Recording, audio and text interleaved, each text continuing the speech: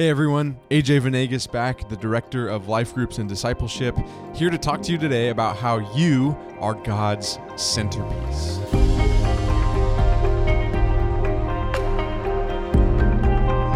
Yesterday, we had the joyous task of analyzing the ancient Near Eastern culture of Israel.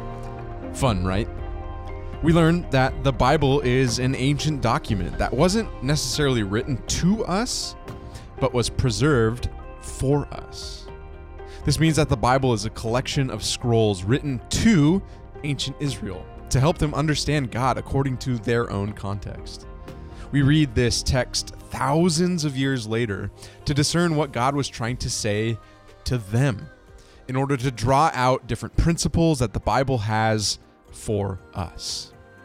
This is why we dove into the mythological stories and creation accounts that surrounded God's people in the ancient Near East to see what thoughts were influencing the Hebrew culture at the time the words of the Lord were received. We learned that our key phrase for this series, the image of God, was in fact a title reserved primarily for kings, whereas the rest of humanity was destined to menial labor designed to appease the pantheon of oftentimes violent Babylonian and Egyptian gods. The Bible confronts this cultural narrative head on and teaches that you are more than the identity that any worldly culture offers. In fact, you are God's centerpiece. Today, we jump into Genesis 1 to explore the Bible's origin story and the Bible's use of the phrase, the image of God. So, let's start from the beginning, shall we? In the beginning, God created the heavens and the earth. That's Genesis 1:1. But here's a challenge for you. Stop and think of any images that come to your mind when you hear this verse. Now, when you heard the phrase, in the beginning, were you thinking about all the debates over when exactly this beginning could have occurred? Did you happen to have images of outer space and galaxies running around your head when thinking about the heavens?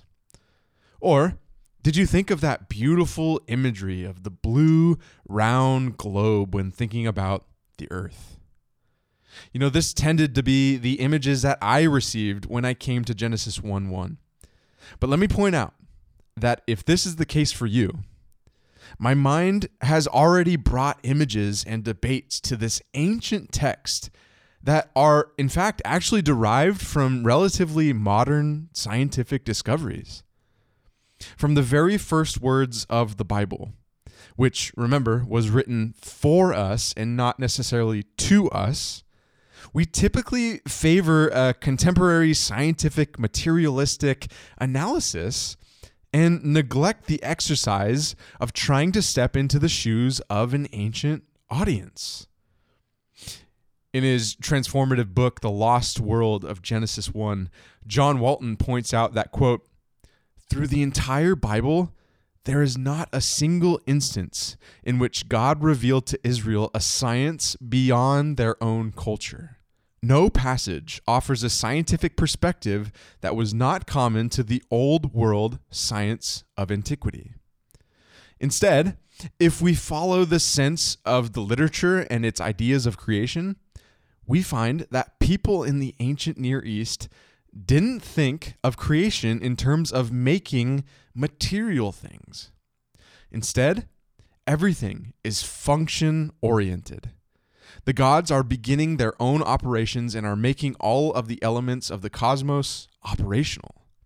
Creation thus constituted bringing order to the cosmos from an originally non-functional condition. It's from this reading of the literature that we may deduce functional origins rather than accounts of material origins. Consequently, to create something or cause it to exist in the ancient world means to give it a function, not necessarily material properties. Now, I know that's a long quote, but let me show you how this practically plays out as we continue to read Genesis 1 and the origin story the Bible has to offer. Genesis 1 verse 2 says that the earth was without form and void, And darkness was over the face of the deep, and the Spirit of God was hovering over the face of the waters. Now, when we read these verses, are we supposed to be asking ourselves, where did these elemental darkness and waters actually come from if God had not created any material yet? Or are we supposed to recognize that this is a direct threat against the Babylonian Enuma Elish that we talked about yesterday? If Tiamat was the goddess of the ocean, the Bible is telling us that the spirit of the King of Kings and the Lord of Lords was in control, hovering over this body of water and darkness the entire time, and would eventually bring order to what was typically seen as chaos and war. These kind of back and forth questions continue as we approach day 1, in which God created the light by separating it from the darkness. Now, are we called to focus on the material aspects of light, these photons that are cast out by our sun, which most scholars have noted has yet to be made? Or are we to see that this God of the universe is beginning to organize this formless and empty world by separating light from the chaotic darkness and embedding the world with functionality, with time that's necessary for human flourishing? Let's keep asking these types of questions. On day 2, God separates the waters in the expanse of the sky with the waters below. Okay, so now here, are we supposed to be focused on what this expanse above is supposed to mean scientifically?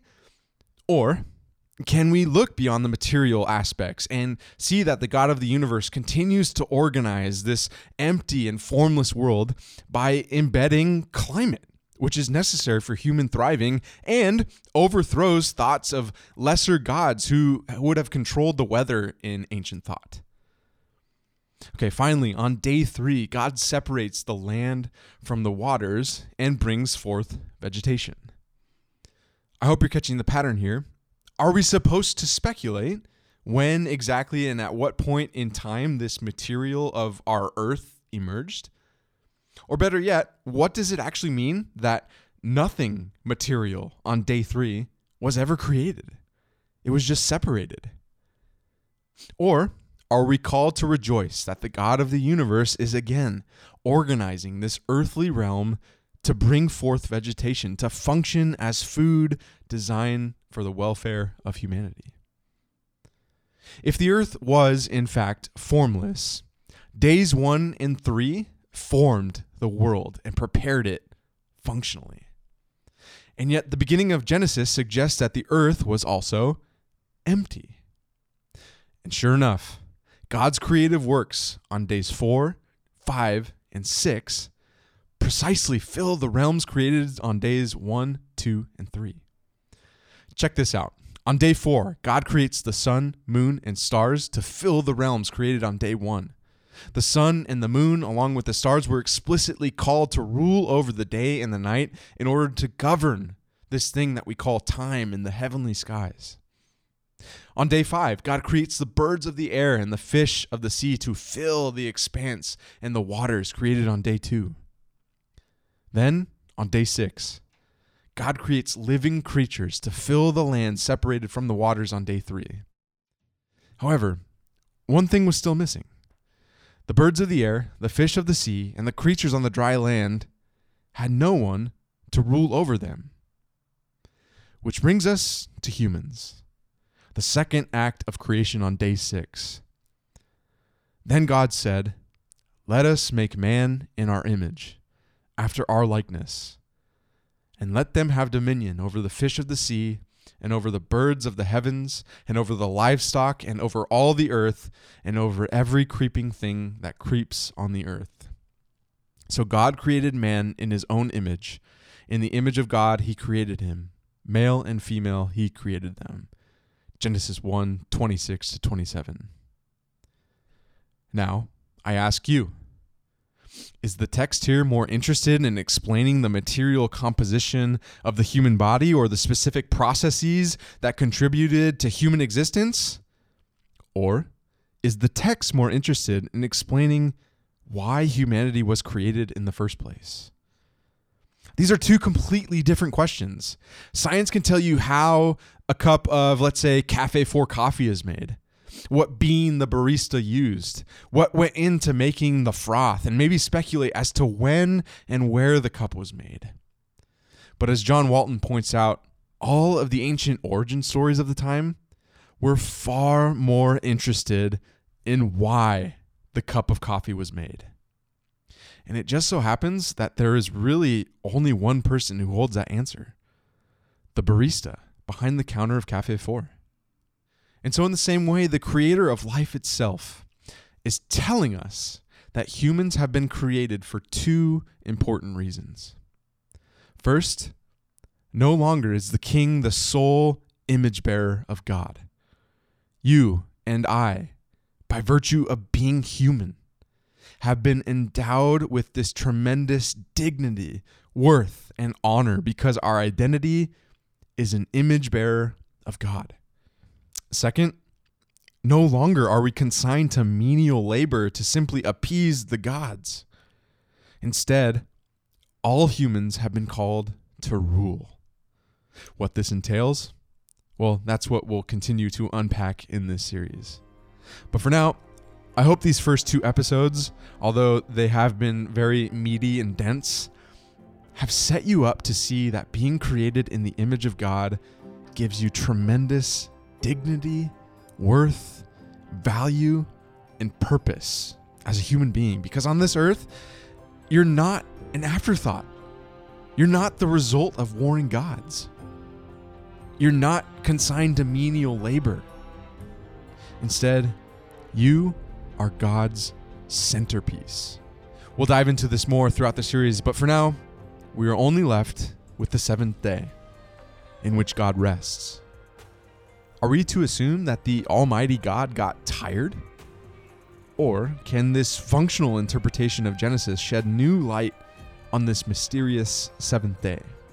It turns out that according to ancient literature, the rhythms of 7 days and the resting of a deity was often used to speak of the inauguration of a deity inside of his temple.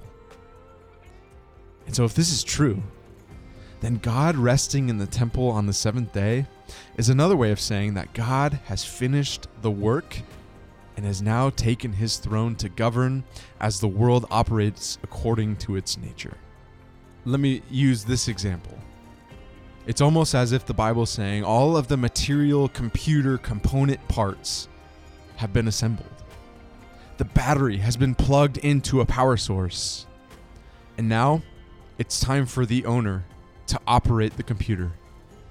And dear listener, you are at the center of what God wants to do in this world. You are God's centerpiece.